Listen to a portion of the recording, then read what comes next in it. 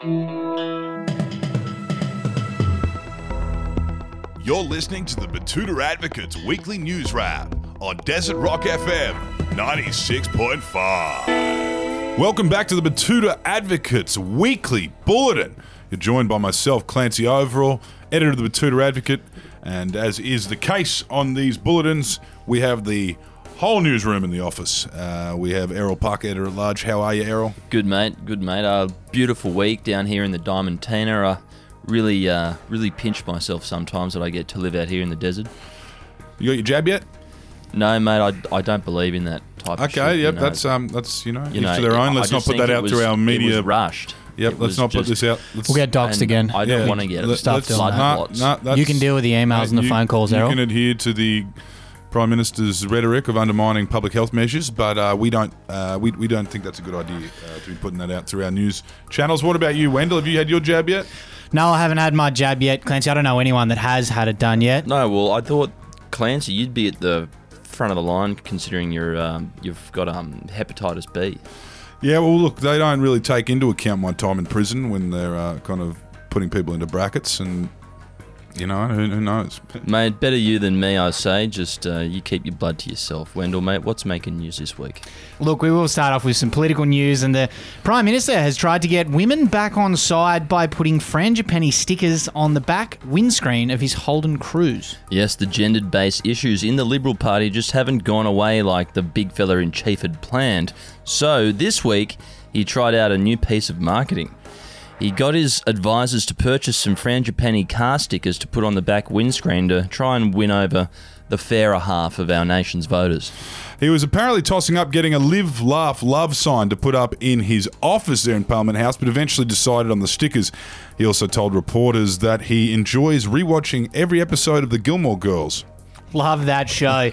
In other national news, and Q&A ratings have taken a hit as the nation apparently grows tired of watching elitists argue about the same shit for 20 years. Yes, that's right. The people at the Always Broadcasting Communism organisation down there at the Ultimo Kremlin are apparently freaking out about the ABC's iconic panel argument show Q&A experiencing a huge slump in ratings for 2021. A lot of the Terrace House residents of Sydney and Melbourne are saying that moving the show from Monday to Thursday is the reason for the decline.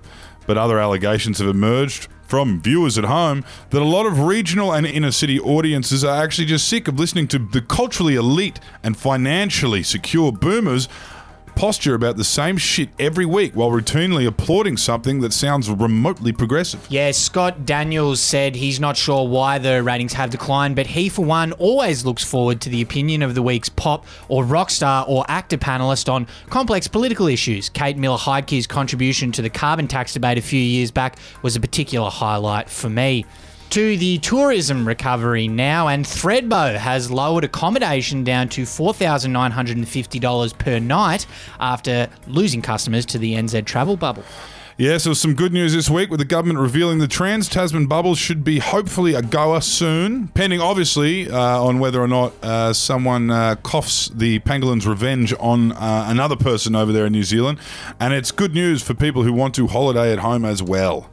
So grab your bank cards because accommodation down at Thredbo is now going for just $5,000 a night. Bargain. With people exploring the prospect of getting over to the home of the Bledisloe, the people in our own snowfields have been forced to drag down their prices right down to the basement. Yes, an affordable holiday is now on the table for everyone. On that bubble, J.K. Rowling has caused a bit of a stir by suggesting that the new Trans-Tasman travel bubble isn't a real biological bubble. Yes, the controversial Harry Potter author tweeted a short time after the announcement that there are bubbles that occur naturally in nature, and then there are bubbles that are manufactured, and I think these new bubbles created by man pose a threat to the biological bubbles and occupy space that should not be taken up by the bubbles that aren't able to function in the same manner in which a biological bubble does. Yeah, concise and to the point. Of course, the Scottish billionaire has quite a history of saying some controversial and transphobic things, but it's not known why she's gotten so worked up about this Trans-Tasman bubble.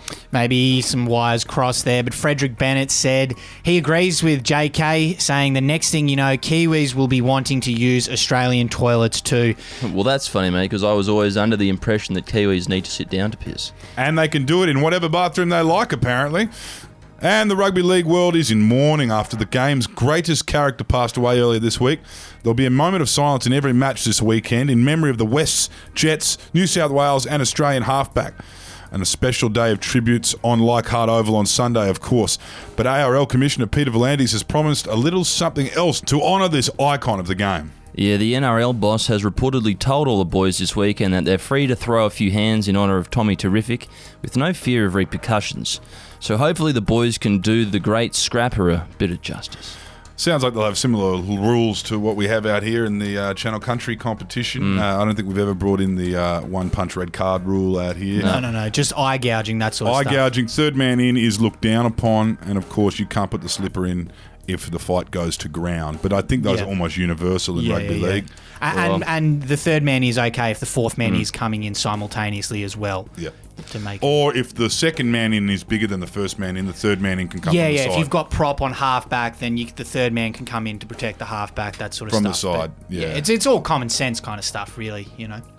Yes, hopefully the young man in the NRL can do the great man, Tommy Raudonikis, justice.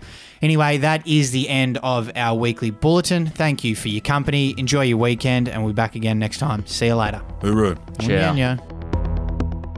Ciao.